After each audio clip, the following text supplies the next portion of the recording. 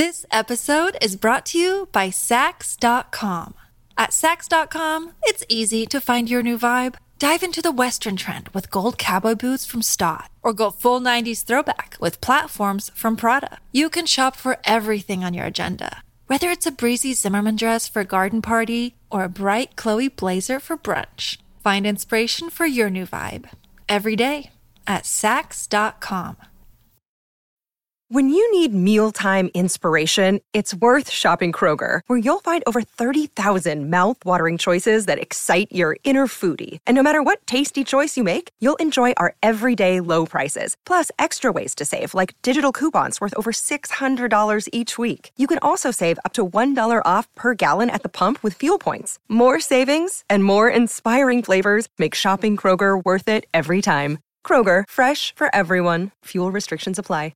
Another day is here, and you're ready for it. What to wear? Check. Breakfast, lunch, and dinner? Check. Planning for what's next and how to save for it? That's where Bank of America can help. For your financial to-dos, Bank of America has experts ready to help get you closer to your goals. Get started at one of our local financial centers or 24/7 in our mobile banking app. Find a location near you at bankofamerica.com/talktous. What would you like the power to do? Mobile banking requires downloading the app and is only available for select devices. Message and data rates may apply. Bank of America N.A., member FDIC. Welcome to the New Books Network. Hello, everybody, and welcome back to New Books in Art, a podcast channel on the New Books Network. I'm Allison Lee, one of the co-hosts of the channel and Associate Professor of Art History at the University of Louisiana at Lafayette. Today, I'm excited to be interviewing Mary Beth Willard about her new book, Why It's Okay to Enjoy the Work of Immoral Artists, which was published by Routledge in 2021. Dr. Willard is an associate professor of philosophy at Weber State University in Ogden, Utah. She received her PhD from Yale University and writes primarily on metaphysics and aesthetics. She teaches courses on deductive logic, metaphysics, and existentialism, and she writes regularly for Aesthetics for Birds, a group blog of philosophers of aesthetics and art. Her first book, Why It's Okay to Enjoy the Work of Immoral Artists, which we'll be discussing today, considers what we should do when we learn that an artist has acted immorally. One might argue that we ought to turn away from these works, but according to Dr. Willard, it's hard to find good reasons to do so. She claims that because most boycotts of artists won't succeed, there's no ethical reason to do so most of the time. She then contends that canceling artists is ethically risky because it encourages moral grandstanding. This is quite a provocative little volume, and I hope you enjoy our conversation about it today. Mary Beth Willard, welcome to the show. Hi, Allison. Thank you so much for having me on. Absolutely. Thanks for taking the time out of your day. Well, I wonder if you might begin. I always begin these interviews by asking you to tell us a little bit about yourself. So where are you from originally? Maybe how did you become interested in philosophy, which we could probably have an entire hour-long conversation about. Tell us about any mentors you had in graduate school or along the way. Just kind of give us some of your background, if you would. Oh, goodness, where to start? Okay, so I feel like when you ask academics this, they always tend to give a list of like where they've been at academic institutions, Yep, right? That's true. But I grew up outside of Pittsburgh, in a suburb south of the city. And when I went to college, I was a very enterprising, prospective chemistry major, actually. And the university I went to, Notre Dame, had a philosophy requirement and a freshman seminar requirement. And I thought, two birds with one stone, I'll get this humanities nonsense, out. And I took a class with Mark Jordan. It was on ancient philosophy, which I'd never studied before. And it was on the pre-Socratics of all things. So here I am, 18, reading Heraclitus and trying to figure out what the heck is going on with all of this. And I was totally hooked. And I feel like the next part of the story should be, and I changed my major to philosophy right away. And I knew what I wanted to do, but that's not actually true. I stayed as like a biochem major for another 3 semesters and then realized I hated lab. And at that point, I'm like, well. I'd taken another philosophy class and I'd done pretty well in that because there was a 2 philosophy requirement. And then I changed my major and I ended up with a double major in philosophy and what they called computer applications, which I think was an attempt to make sure liberal arts people could get hired. Today, we'd probably call it data science. And I had no plans for grad school. I was going to go and get a job. And then about a year into actually having a job, I'm kind of like, I miss this philosophy stuff. So I took the GRE and then applied to grad school. So it was kind of like I stumbled forward into ending up as a philosopher. I feel like a lot of people, like they knew they wanted to do this. And I'm sort of like, we'll see if it works out. And it kind of did. So I did my PhD at Yale, as you told everybody already. And there I worked mostly with Michael Della Rocca, which might sound a little strange because he obviously focuses on Spinoza and early modern philosophers, which means I know way too much about the early moderns for anybody who actually does like contemporary aesthetics, but it's okay. But he was a very good mentor in terms of like just encouraging ideas and being a really good person to work with. And my dissertation involved a little bit of philosophy of language and a little bit of metaphysics because I was interested in the metaphysics of how we think about fictional characters. Like, what does it mean to have sentences about Sherlock Holmes be true, even though he doesn't exist? How do you think of a character as a work in progress? And I've always had one foot in metaphysics and one foot in aesthetics. But the story of this book starts quite a bit later because I wasn't thinking about ethics or immoral art really until 2017. And we can talk about that if you want. Beyond that, I graduated during the Great Financial Crisis, and this little university that I'd never heard of in Utah. I didn't even know that there was a mountain on the campus, and there is. I'm told that when I was here on my flyout, the look on my face was pretty funny because I flew in at night. My flight was really delayed and it was super cloudy. And I got up in the morning and it was still cloudy. And I went to campus, did my teaching demo, met with the dean, walked outside at lunch and went, there's a mountain on this campus. Because it was the first time I'd realized anywhere about where I was. It was just all airports and campuses. But I've been here 11 years now and started skiing. So I think I'm stuck because I don't think my kids will move anywhere that there isn't a ski resort within 25 minutes of the house. So I feel pretty lucky overall. Well, you already kind of set up my next question perfectly. I, always want to ask, or I like to ask, how books come about. I think it's a fascinating topic. In your case, I actually wanted to ask, not only did you how did you come to write this particular book on this particular subject, especially given the background that you just described, but I'm particularly interested in whether this was commissioned. I know it's part of this Routledge series that is a whole bunch of topics, why it's okay to all sorts of various things, or if you pitched it or volunteered to write it. Kind of two-pronged question about how it came about. Good. So I'll start with where the subject starts about, and then I'll tell you how the book contract happened. And both of them, I think, are a little bit strange. So the interest in immoral artists for me started at the American Society for Aesthetics annual meeting in New Orleans in November of 2017. And this was right when all of the Me Too stuff was really breaking. So everything in the news is about Harvey Weinstein, and it's about all these other actors and celebrities who are getting caught up in the Me Too movement. And Alex King, who runs Aesthetics for Birds, was talking with Justin Weinberg, who runs Daily News, so the two big philosophy blogs. And she was saying hey, we want to do a crossover thing about this immoral artist and aesthetics or artwork and stuff.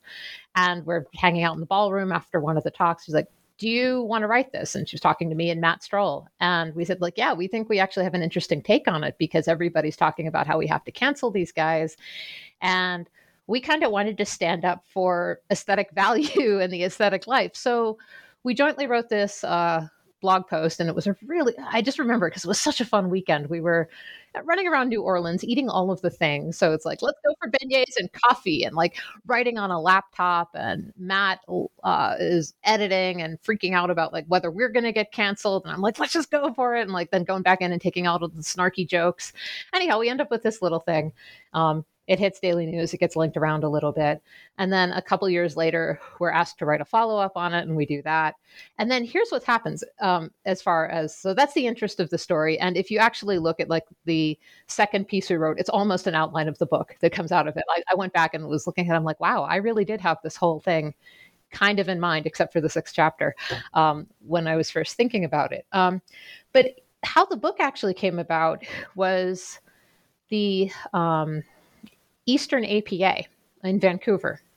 So this was 2019, and I actually didn't go. And I'm telling this because I think this is a really good story of how somebody can be an ally. And Matt was at the reception with all of the book editors and things like that, where they go around and people are pitching ideas. And he said, hey, I have the text message from him. This is like, it just says, yo, I met with the Routledge editor running their series, Why It's Okay To. Short books meant for a crossover audience. He was trying to agree to write a different book. And he said, I suggested for you Why It's Okay to Listen to Michael Jackson. And so the editor got in touch with me a couple days later and said, do you want to submit a pitch? So the first version of the book is actually just very, very narrowly focused on Michael Jackson, because the Leaving Neverland documentary had just come out. And the idea of and there's so many think pieces and journalistic hot takes about, can we listen to Michael Jackson? Or I think my favorite thing is can we listen to Michael Jackson, but only to his early career before he started abusing people? Is that the way that we can draw the line? And I think there's a really interesting question here. So yeah, I kind of had a project tossed in my direction a little bit, and I was interested in it. The first pitch and the first draft of the book was a lot more focused on Michael Jackson. After I wrote the first draft, I emailed Andrew and I said, I need to expand this. I can't have it just be about Michael Jackson, because he's a really easy case. He's crazily rich. He's also dead. And that takes away a lot of the interesting ethical questions about what we can do to change things as consumers or how we can respond. So the book expanded a little bit and focused on different artists, different questions.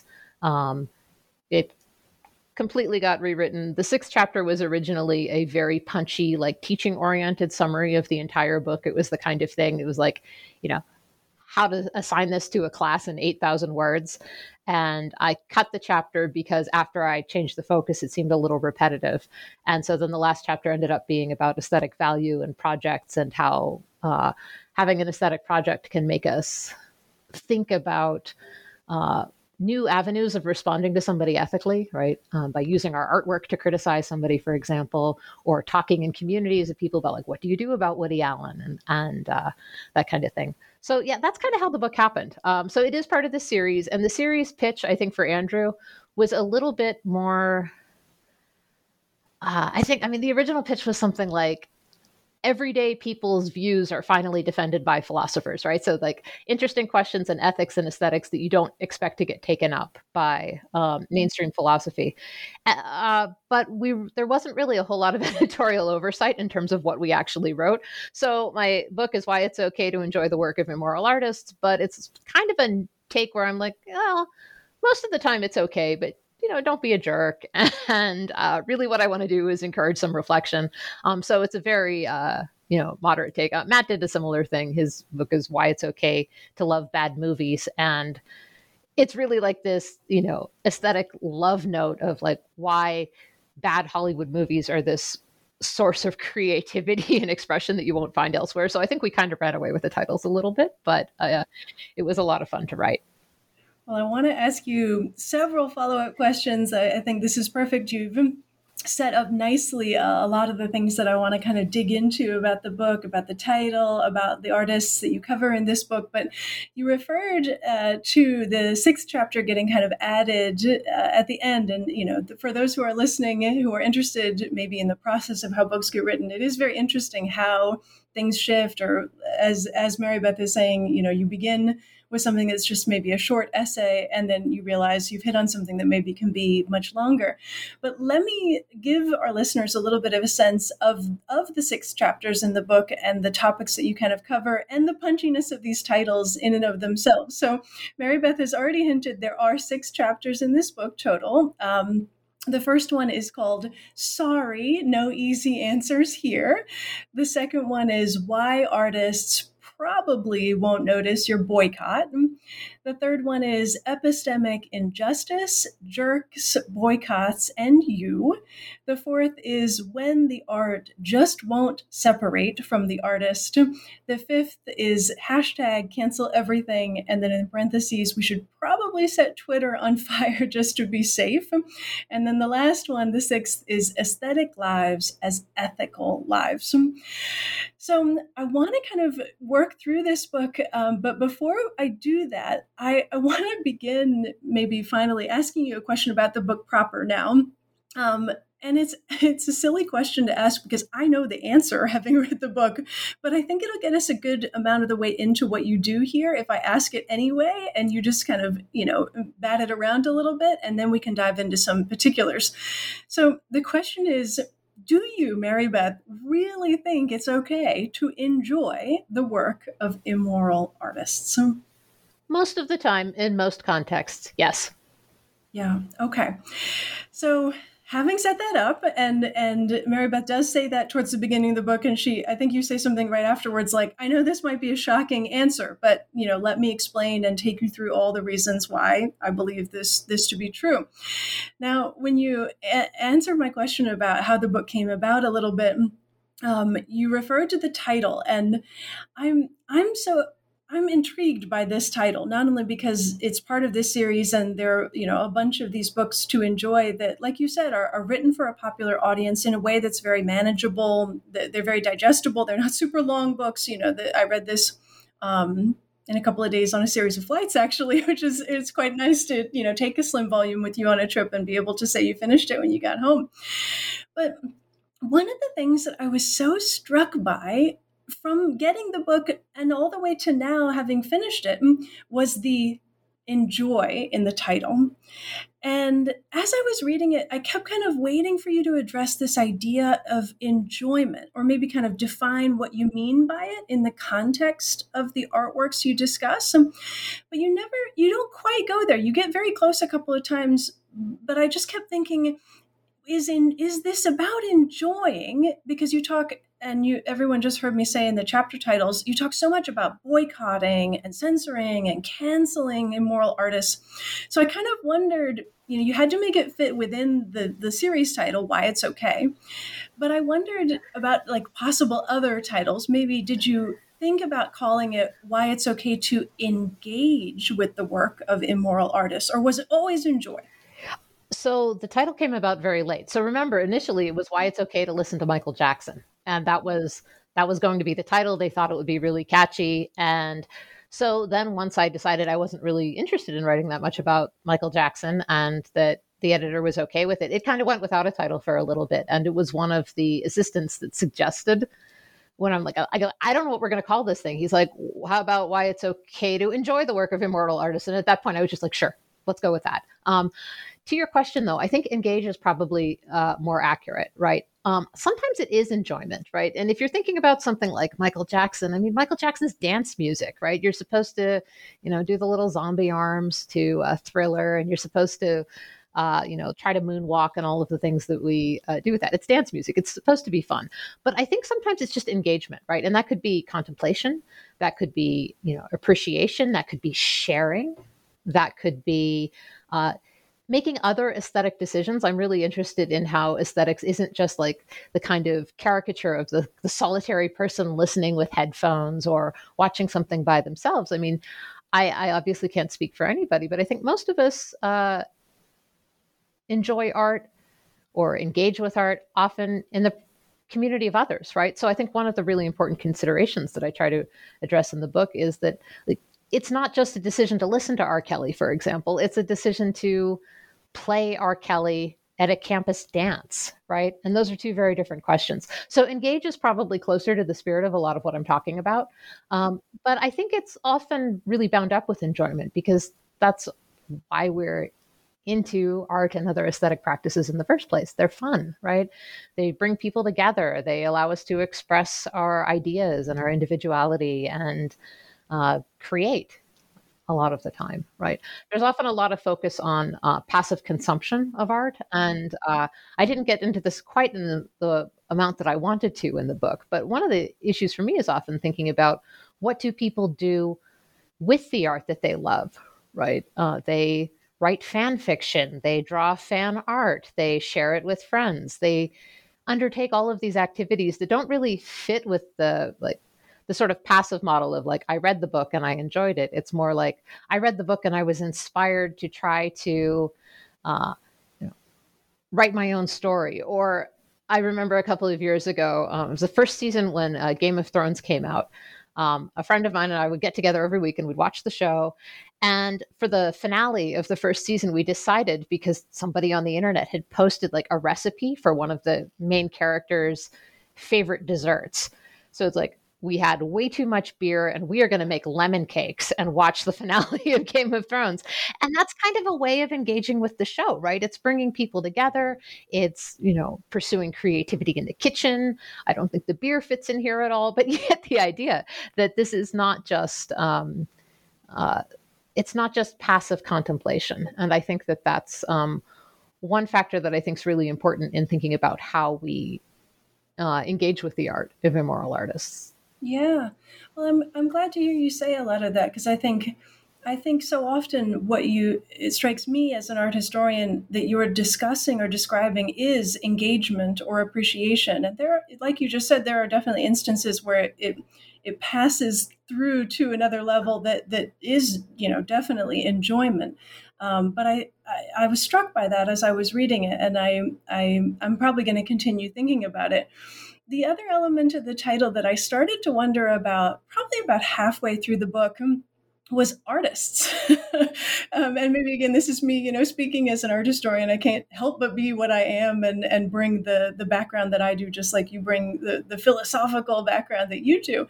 And I started to wonder, well, maybe this book should have been titled Why It's Okay to Enjoy the Work of Immoral Men, because so many of the cases that you put forward are, well, they're all men for the most part, and it's questionable, and you even refer to this a couple of times, their status as artists.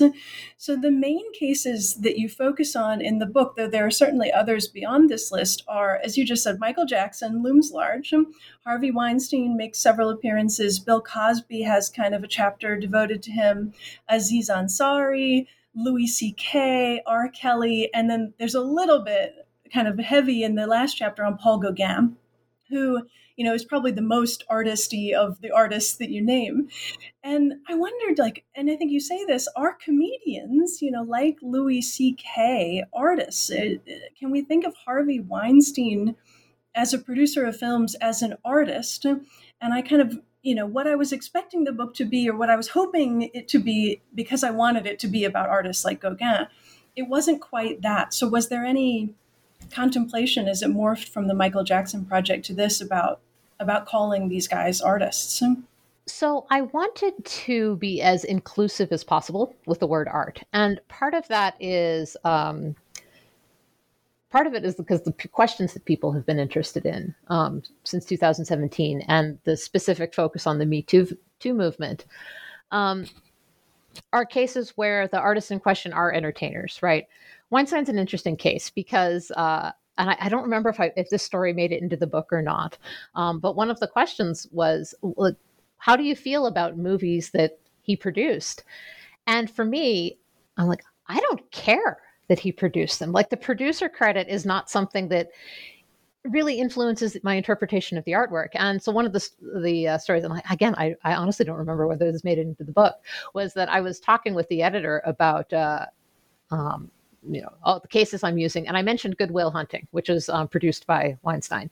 And his first response was, "What did Matt Damon do?" And I'm like, Matt Damon didn't do anything, but that's really interesting because your question was, or the issue is the producer, right? And like he gets a lot of money from this, but the artist is Damon, right? The face of the production is the actor. And so like writers, producers, I don't know, cameramen, grips, I don't know what goes into movies, but those guys are part of making art, but they're kind of not the face of the problem, right? Okay. Back to where I was going with this is that I was thinking that when we're talking about the Me Too movement, we are talking pretty broadly about Hollywood. We're talking about celebrity culture, and that's mixed in with this. The other reason that I didn't focus on the classic fine arts is that I think a lot of the questions, Gauguin aside, because there's been a lot of discussion in museum and curation and artistic circles about what to do with his legacy. A lot of times it's almost more like interesting trivia, right? Like Caravaggio's a bad guy, right? Like he probably murdered a pimp and then, had to flee to another city. And, murder's pretty bad, but nobody cares about that at all, right? It's like almost an interesting historical thing, like what these crazy Renaissance guys got up to rather than a call for action. So I think the focus in a lot of art being or rather the Me Too movement being on present day entertainers, where we feel like we have a connection to them, where we feel like there's something we could possibly do.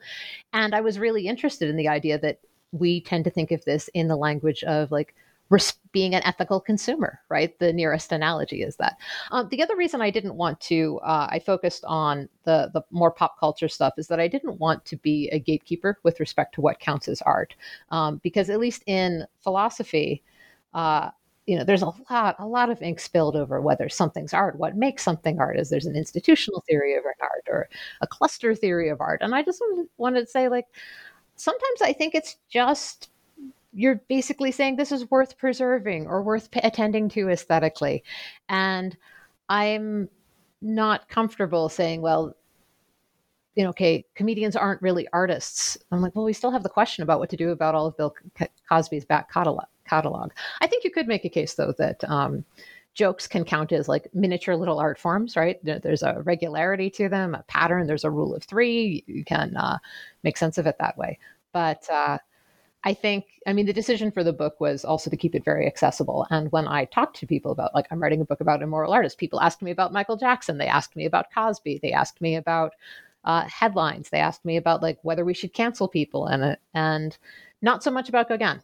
Although I think Gauguin himself is also really interesting for a variety of reasons. Yeah, definitely. And I guess this goes to, who you're talking to and who you ask. If you'd said you were working on this book in my circle, Caravaggio, as you just named, and Gauguin, a couple of others would have loomed large.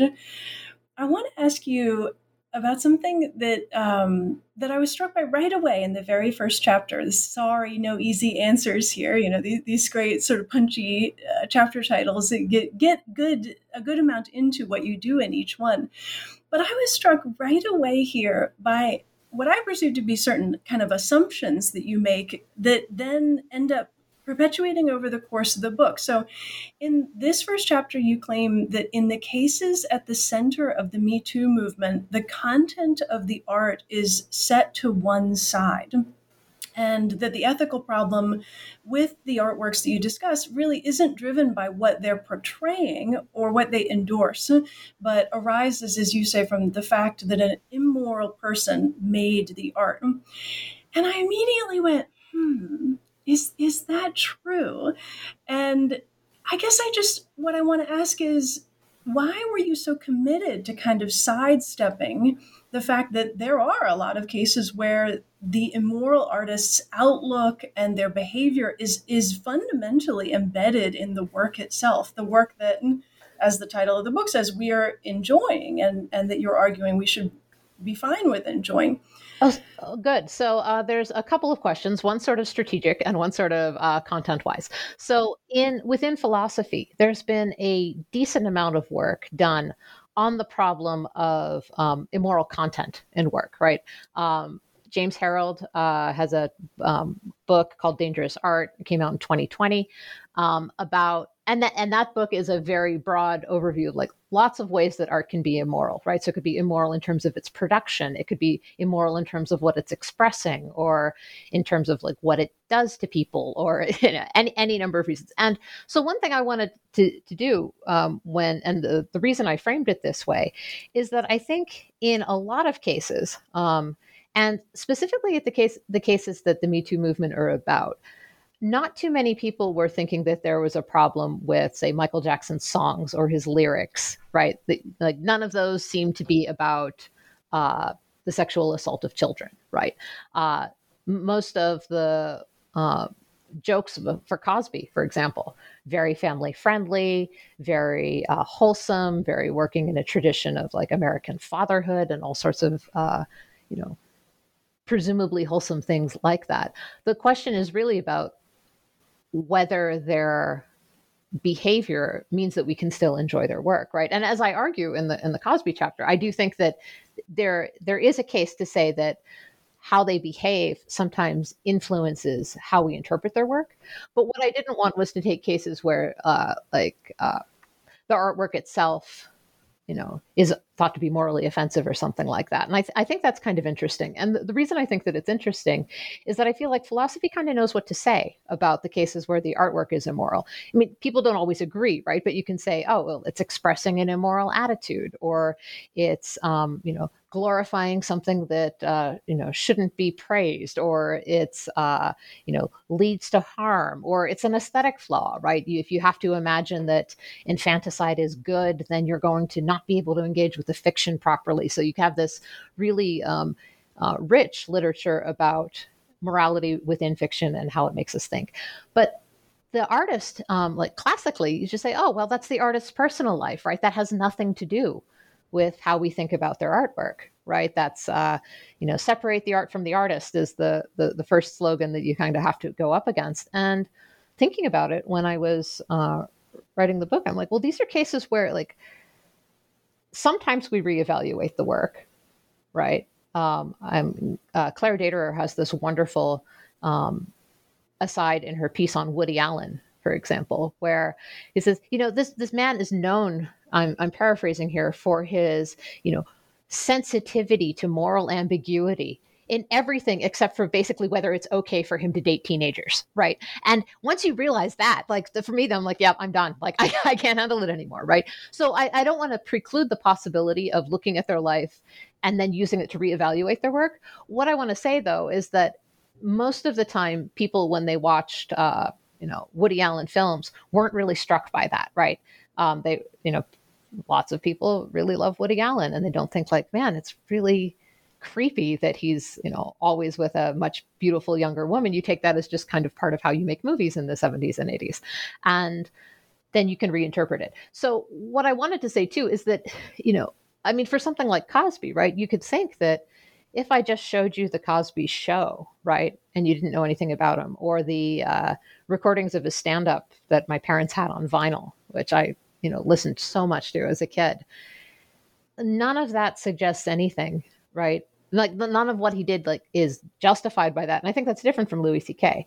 But I still think that there's something interesting to say there, right? So you can't just say like, well, the art stands by itself. I'm like, well, except that it kind of doesn't, right? Because we do care about this, right? And so maybe we're all making a mistake. But as I argue, like, I don't think we are. I think you can look at what the artist is doing and reinterpret the work. And I think sometimes the work comes out worse for that. I've been following lately people who are criticizing J.K. Rowling for her recent stance on transgender individuals and her unfortunate tendency to fan the flames on Twitter, I'd say. But a lot of people are going back and looking at the books, and specifically like the way she understands like justice and morality within Hogwarts, and being like, man, she was never good about difference, or she was never great about this, or, the things that we thought we read into the books we were reading into, and maybe, this was never there all along. How many of her bad guys look like, caricatures of, medieval ideas of goblins and things like that, right?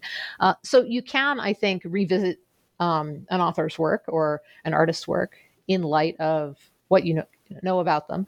But I also think that they are distinct questions. And I think that, it would be really easy if we could say, look, this person made immoral art anyway. I already had reason to reject it. But I think the hard cases and the ones that are really philosophically interesting are the ones where the art seems like it's still okay, right?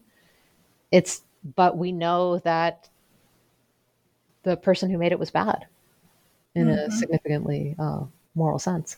In that sense, it seemed like the last chapter where you do talk about Paul Gauguin, who I think is a great example of an artist where his behavior in terms of, as you talk about, leaving his wife behind in Europe, his 5 children, in order to marry 13 and 14-year-old girls in Tahiti and paint them nude. And these are the works that are so often up in museums. He's a really good case where the content of the works is a clear indicator of the immoral behavior, and that it's hard to unstick the two, and the enjoyment, I guess, becomes questionable in that case. Gauguin is a really tough case, right? And I think it's why Gauguin is always the case, right? Other artists, like Eric Gill, for example, horrible things that he did, doesn't seem to affect his sculpture. But Gauguin's paintings, and also like the colonial interest in primitivism, right? And saying like, well, he's not going to New York to paint 13 and 14-year-old girls in the nude or, marry them and abandon their kids too, right?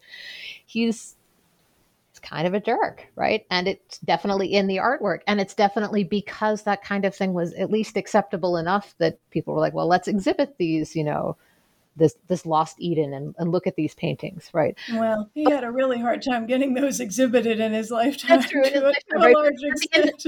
One of the things that's really interesting for me is thinking about like just how contingent it all is, right? The idea that this was kind of a trendy, I don't want to say trendy is the wrong word, but this idea that primitivism was appealing, right? So then people are interested in this. So he's like, well, this is what I've got to do to make my career. And then that influences how other people think about this, right? So there's not, for the art historian, and I know I'm preaching badly to the choir here, this, but thinking about how you present that, right? Because it's not like you can just say like, oh, pretend Gauguin never happened. Well, he did, right? And he influenced people, and he influenced artists working, Pacific artists working today. They're saying like, hey, and I've looked at Catherine Vercoe's work a little bit. She's an art historian based somewhere in New Zealand, I believe. I don't remember which university off the top of my head.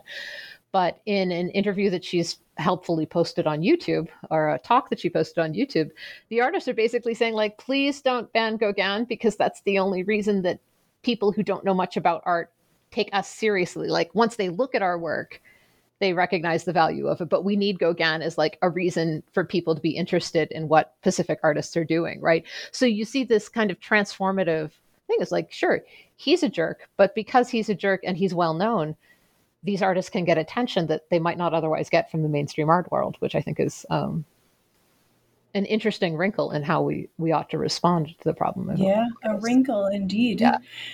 I want to push forward into chapter 2, which is titled Why Artists Probably Won't Notice Your Boycott. And this is where you really dig into kind of, considering whether we're ethically required to boycott immoral artists and to punish as a means of punishing them for their misdeeds, or as a means of supporting their victims, or to avoid being complicit in their behavior. You kind of hit this from a number of different angles. There's a lot in this chapter.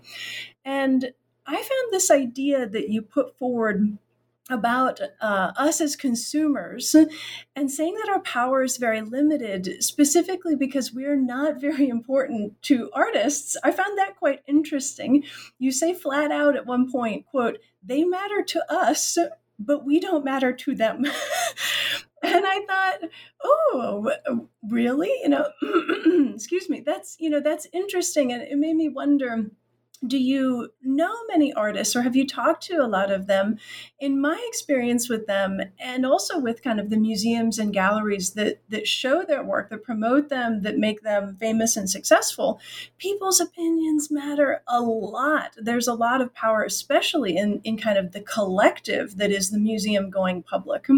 So I wondered, where does that fit into all this? All right. So, This episode is brought to you by Saks.com. At Saks.com, it's easy to find your new vibe. Dive into the Western trend with gold cowboy boots from Stott, or go full 90s throwback with platforms from Prada. You can shop for everything on your agenda, whether it's a breezy Zimmermann dress for a garden party or a bright Chloe blazer for brunch. Find inspiration for your new vibe every day at Saks.com.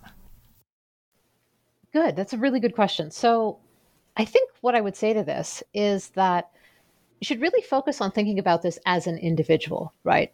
Because the way I was thinking about this, and the way I tried to set it up in the second chapter, is wondering, like, is there like an ethical obligation for me to say stop listening to Michael Jackson, right? Michael Jackson's a really bad case in any way because he's dead, and his estate has so much money that it's not even clear where it would go. What the marginal value of my one extra Spotify listen would do.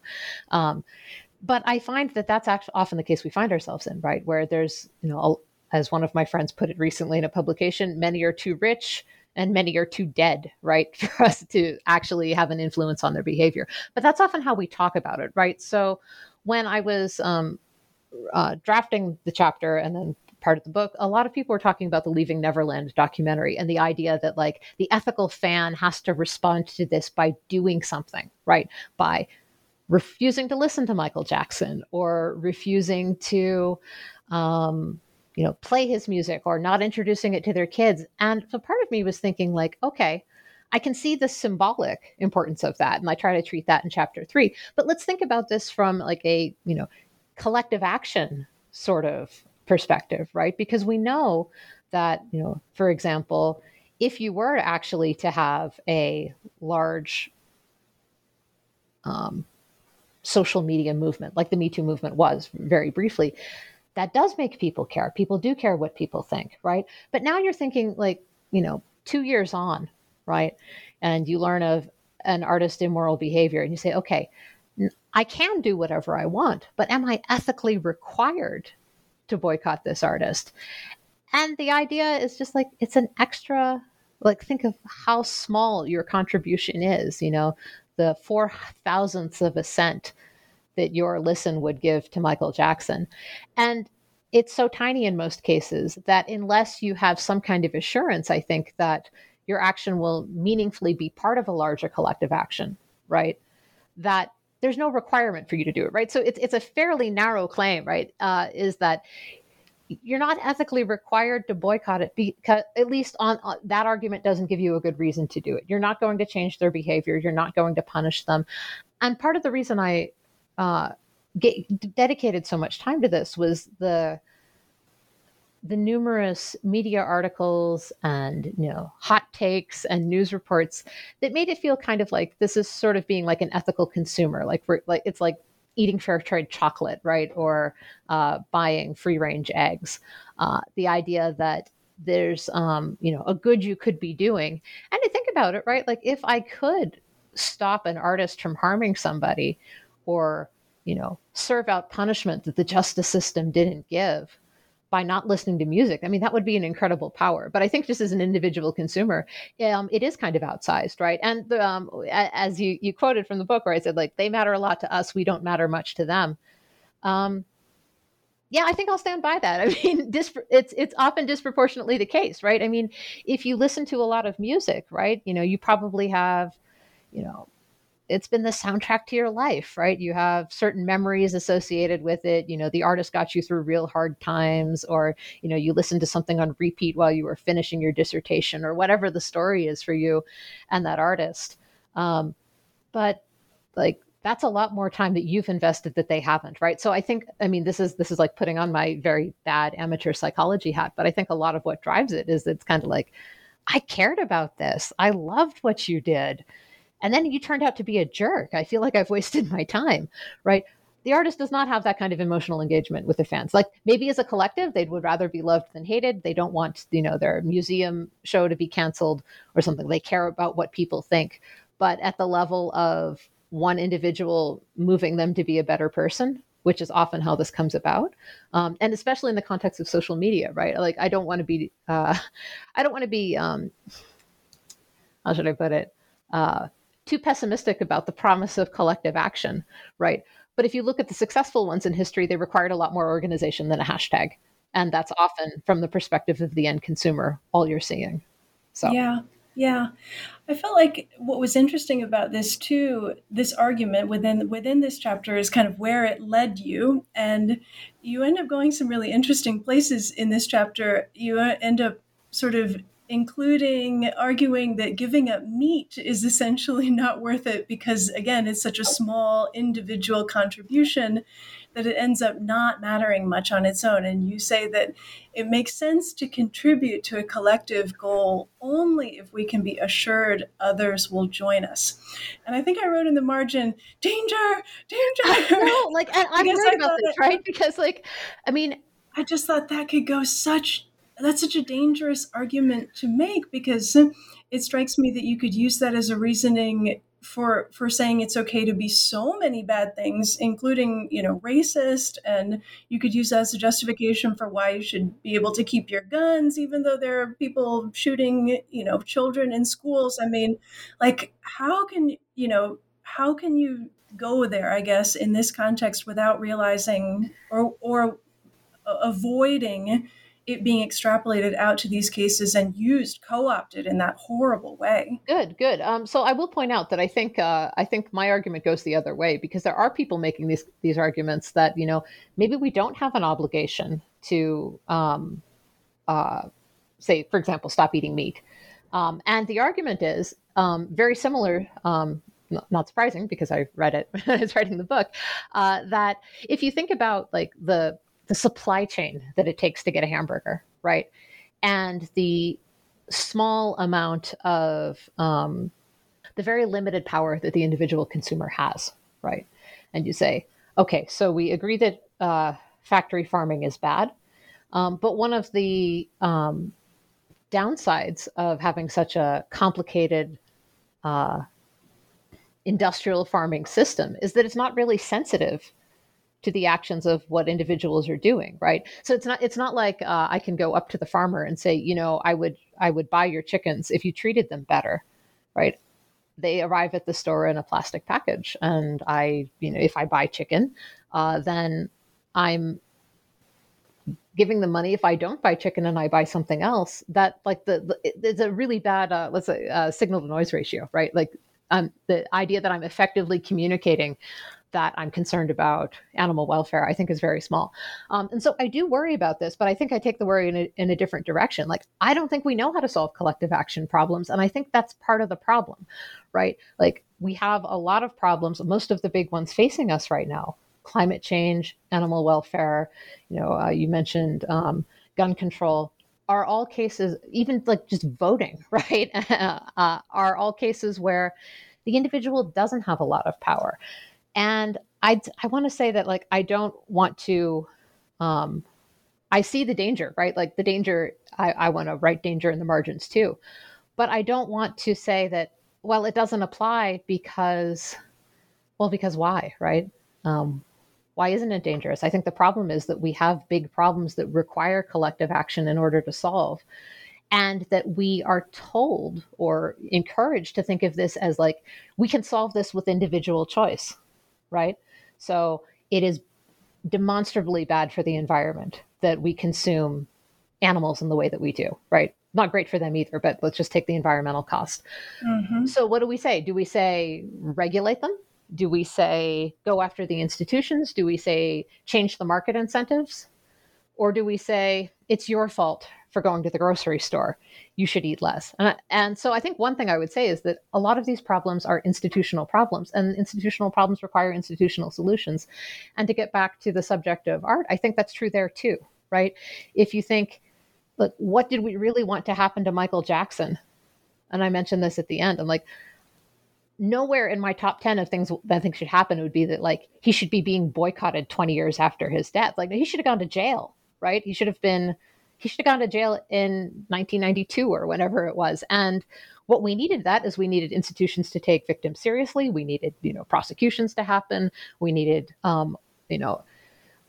we needed our institutions to work properly. And I think a lot of the frustration, again, amateur psychologist hat again, is that we're trying to solve with kind of like individual consumer measures, something that never should have been our issue in the first place. The first time Weinstein sexually assaulted somebody, she should have been able to go to the cops and have something happen. Or the culture on the set should have been just like, yeah, we don't work with guys like that. So it's the kind of thing that doesn't happen, right? And so where you see danger, and I agree with the danger, I want to say you can't solve a collective action problem, though, by turning it into an individual solution, right? It's still a collective action problem. And that's why they're so hard to solve, right?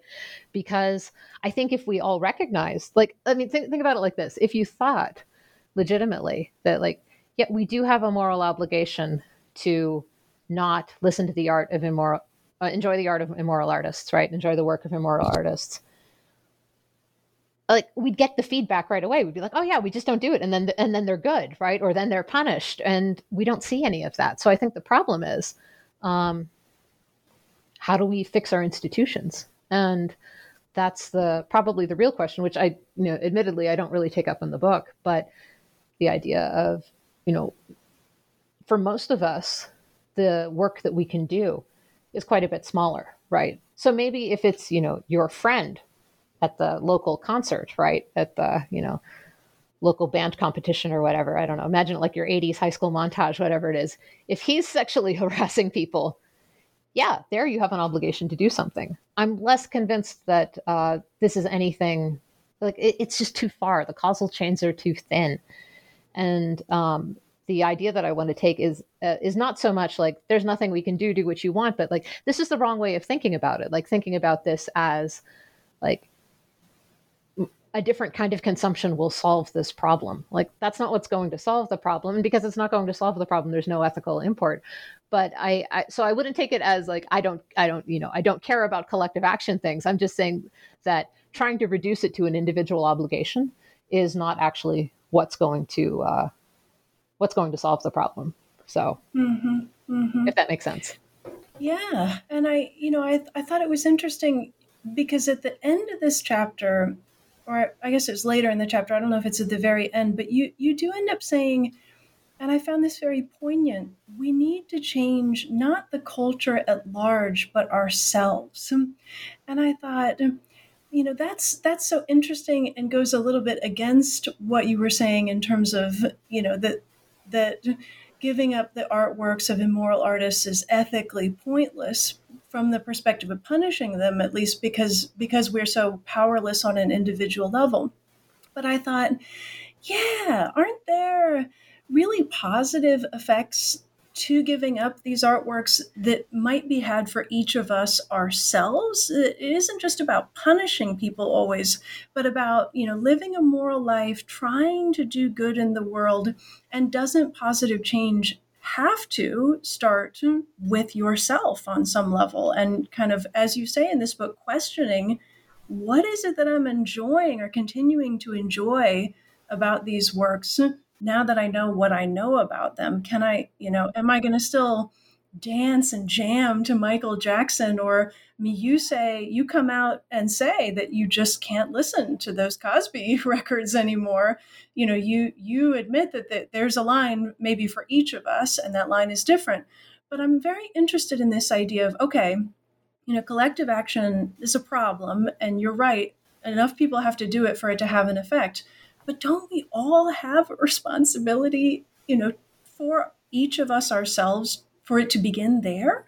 So I think we do, right? And I think we do have an obligation to try to be, this is a very hand-wavy obligation, right? But to think of a way to be better people, right? This is like The Good Place. Like they're just going to try to improve as a person. And I considered that kind of response to the problem of immoral artists in chapter 3, right? And that's the one that it's a little more technical, and it's a little bit about thinking of developing virtues, specifically the virtue of being the kind of person who would understand where a victim is coming from, right? Understand also the sort of person that somebody could confide in. And I think we do have an obligation to do that, right? And this is also the point in the book. I said, this is this place where I get the closest to saying, like, sometimes it's not going to be okay, right, to engage with the art of an immoral artist. Here, though, and this is a really philosopher's kind of distinction, right? Like, because we like to draw the lines as finely as possible. I think we can distinguish between engaging with their artwork and what engaging with their artwork expresses, right? And I think most of the ethical issue is about what it expresses, right? So, like, for example, about 15 years ago, it seemed really common, at least in my social circles, for people to have elaborately choreographed dances at weddings, like for the bridal party, right? Like they would do something fun. And a lot of people were doing the Thriller dance, mostly because it's hilarious and instantly recognizable to have, the bride and the groom doing the zombie arms and doing the steps. And you could see right now, like, that would not go over well right now. Actually, it might now. It's 2022. It wouldn't happen in 2019, right?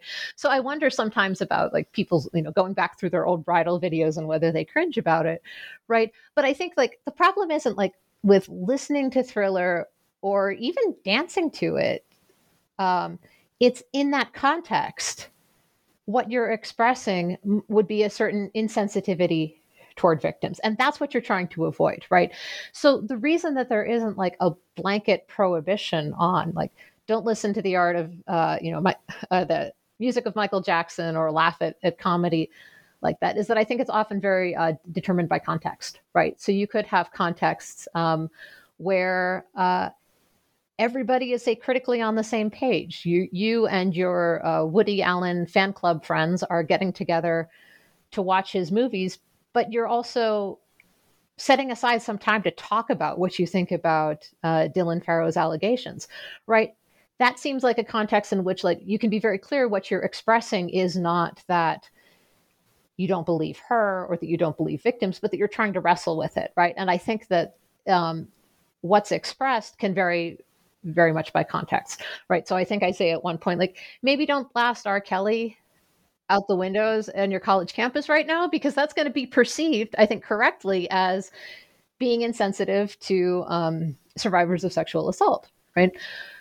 On the other hand, I think I mentioned this too, about a year later, I'm driving around in my car and I'm sure this is true everywhere, but Utah in particular really loves Halloween and haunted houses. And it's like a thing here. So the radio, right? The ordinary radio station is, like, full of advertisements for haunted houses. And half of them start with the opening chords and then the bass line of Thriller, right? And so this is like October of 2020. We're in the middle of a global pandemic. And of course, I'm, like, finishing up the draft of the book on this and reworking it. So I hear it and I'm like, oh my God, like, I can't believe they're still playing it. Nobody else cares, right? Why? Well, because the context shifted, right? So it probably would have been inappropriate right as the documentary was coming out to be, I don't know, going around blasting the music. But at Halloween, like, there's like 3 Halloween songs and one of them's Monster Mash, right? And they said you've got to play Thriller then. So I think a lot of it's by context, right? So I guess the way to say it is, I think there's generally an obligation to try to become a better person, right? To become more virtuous, to develop the virtue of epistemic justice, to try to be to be sensitive, right? But I don't think that means in most cases, or to say as a general rule, that means you can't engage with the work of immoral artists, because a lot of that's going to depend on context, right? You're an art historian. You've got to talk about Gauguin. Otherwise, you're kind of not doing your job, right? You could talk about him in different ways, though, right? You could talk about him in ways that, make manifest the colonialist nonsense behind what he decided to paint. You can critique it, right? But those are all forms of engagement, right? And I think that, and there are also contexts where maybe it wouldn't be appropriate. Yeah. I've tried it both ways since you bring it up. I've tried I think, and have successfully just completely avoided talking about him altogether in courses, where we're going through modern art or going through the survey of the masterpieces of the last 500, 600 years. And I think there are other artists you can put in his place and to talk about post-impressionism. And then some years I've done it, like you said, and assigned articles. And there are some, that really try to draw out the problems, the difficulties, the what do we do's surrounding Gauguin.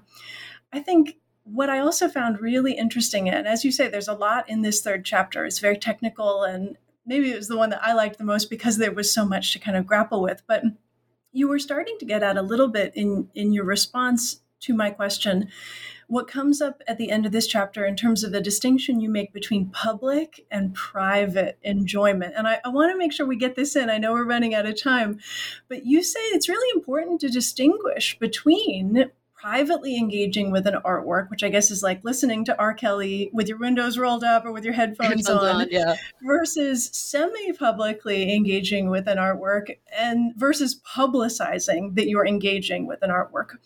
And you say that, quote, aesthetically appreciating a beloved artwork by oneself doesn't undermine the Me Too movement because the act of appreciating doesn't communicate anything without an audience. And I was so struck by this. And again, I thought, by this rationale, it's fine if you look at and enjoy Gauguin's paintings of naked 13-year-old girls that he raped, as long as you do it in a dark room by yourself. Like, wait a minute. Not a dark room by yourself. That would be really weird, right? I mean, but that would be an example of private enjoyment. Private, right? But it wouldn't express anything, right? So, I mean, my claim. This is good.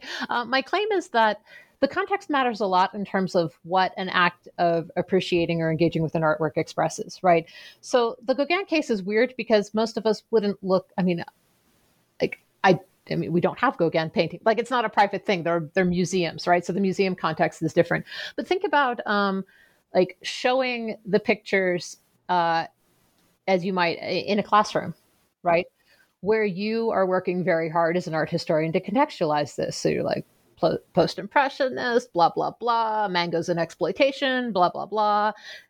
And this is why this is important. And that seems like a case where, it's not that it's going to be easy or there aren't going to be, people who might be upset or feathered, but it's a case where you can say, like, look, we are engaged in a project of scholarly exploration and we can be responsive to that. It's very different, I think, than having an art exhibition, like a museum, right? Where it's like, this person is worth looking at. That's a different kind of expressive act.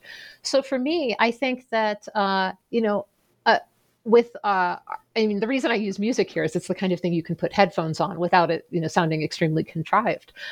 I don't think you'd be harming anybody, or necessarily even harming your own soul if you were listening to R. Kelly on your headphones. But I think you'd have a very hard time playing it in a public context while being able to control what you express by it. And so what I wanted to do in this third chapter is be mindful that, like, what you express might not be what you intend, right? Like, you might be intending, like, hey, this is just a great track, but what you express by the action that you undertake isn't entirely up to you, right? It's determined by context, by what other people think, by, how this normally goes in your culture, for example. And I think that being sensitive to that, I think, is where a lot of the real ethical work is done. And what I want to say is that, again, I think that this is a case where, like, the consumer's problem is actually pretty small. It's very circumscribed, right? Like, I'm listening to it, I'm looking at it, I'm enjoying it, I'm reading it.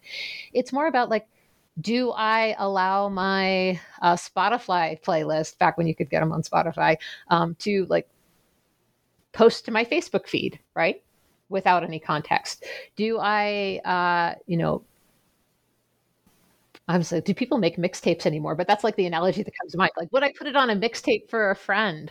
Would I recommend it enthusiastically, or would I, caveat it a little bit, right? And I think that, like, that's often where the ethical question is, right? It's about how we create a constructive environment for other people. And again, it's a very philosopher's sort of distinction, right? To say that sometimes sometimes, it doesn't matter that much. And in those cases, it's really hard to say that there's an ethical obligation not to. But back to the Gauguin case, aside from it being weird to look at a painting in the dark in a closet, I think one of the hard things about that case is that it does seem like the harm is in the artwork in a way that a lot of the other examples aren't, right? The harm is not just that he painted like if he had painted, I don't know, still lifes, right? He just painted grapes or something. It wouldn't seem, he'd be like, okay, I'll look at the grapes and this guy's a jerk and maybe we can talk about it. But I think that because of, how the exploitation basically ends up on the canvas for him, it makes it very different, and makes it a little harder, I think, intuitively to get your head around. And like, well, why would you be doing that by yourself, right? But I think if you think that the ethics attaches mostly to what you're expressing to other people, right, and whether you're and in the third chapter, whether you can like engage with this artist's artwork while trying to be a good person on your own, I think most of the time, private engagement isn't really the issue. It's about, do you put Michael Jackson on the playlist for the end of the year elementary school party? Should the marching band play I Believe I Can Fly as part of their halftime show? Should the museum, show the traveling Gauguin exposition? Should he be part of the, I don't know, like around here, they're doing like the 3D do yoga and the light projection things are really popular. Should Gauguin get one? I don't think so. I think that would be a really, really weird situation to do yoga, right? But like, that's the question, right? The question is how we react, again, in institutions and in these contexts. So yeah, public-private isn't always necessarily the right way to think of the distinction, although it's a convenient shorthand for thinking about like where you have control over the context of expression, right? About what gets expressed by your decision to engage with an artwork. Mm-hmm. Well, I have taken up a lot of your time. I appreciate you grappling with some of these questions that the book left me with, but I want to ask you the traditional quick last question here on New Books Network, which is, what are you working on now? What can we look forward to coming out in the future from you? Well, I've just wrapped up a series of articles. These are more academic in the British Journal of Aesthetics on the problem of ethics and immoral art, which actually takes up some of these questions about expressiveness and publicity and where do we go from here.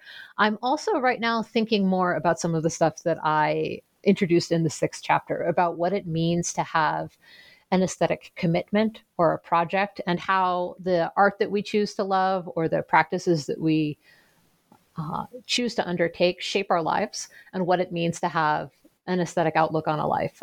It's not quite sure what I'm doing with it yet, actually. I'm in the fun, experimental, exploring stages of reading and thinking and writing down ideas and tossing half of them out. But that's where I think I'm going at the moment. Those are fun stages. Well, we will look forward to seeing that work come out. Mary Beth, thank you so much for taking the time to talk to me today.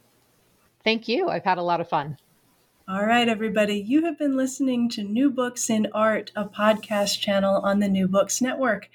My name is Allison Lee, and I've been talking to Mary Beth Willard about her new book, Why It's Okay to Enjoy the Work of Immoral Artists.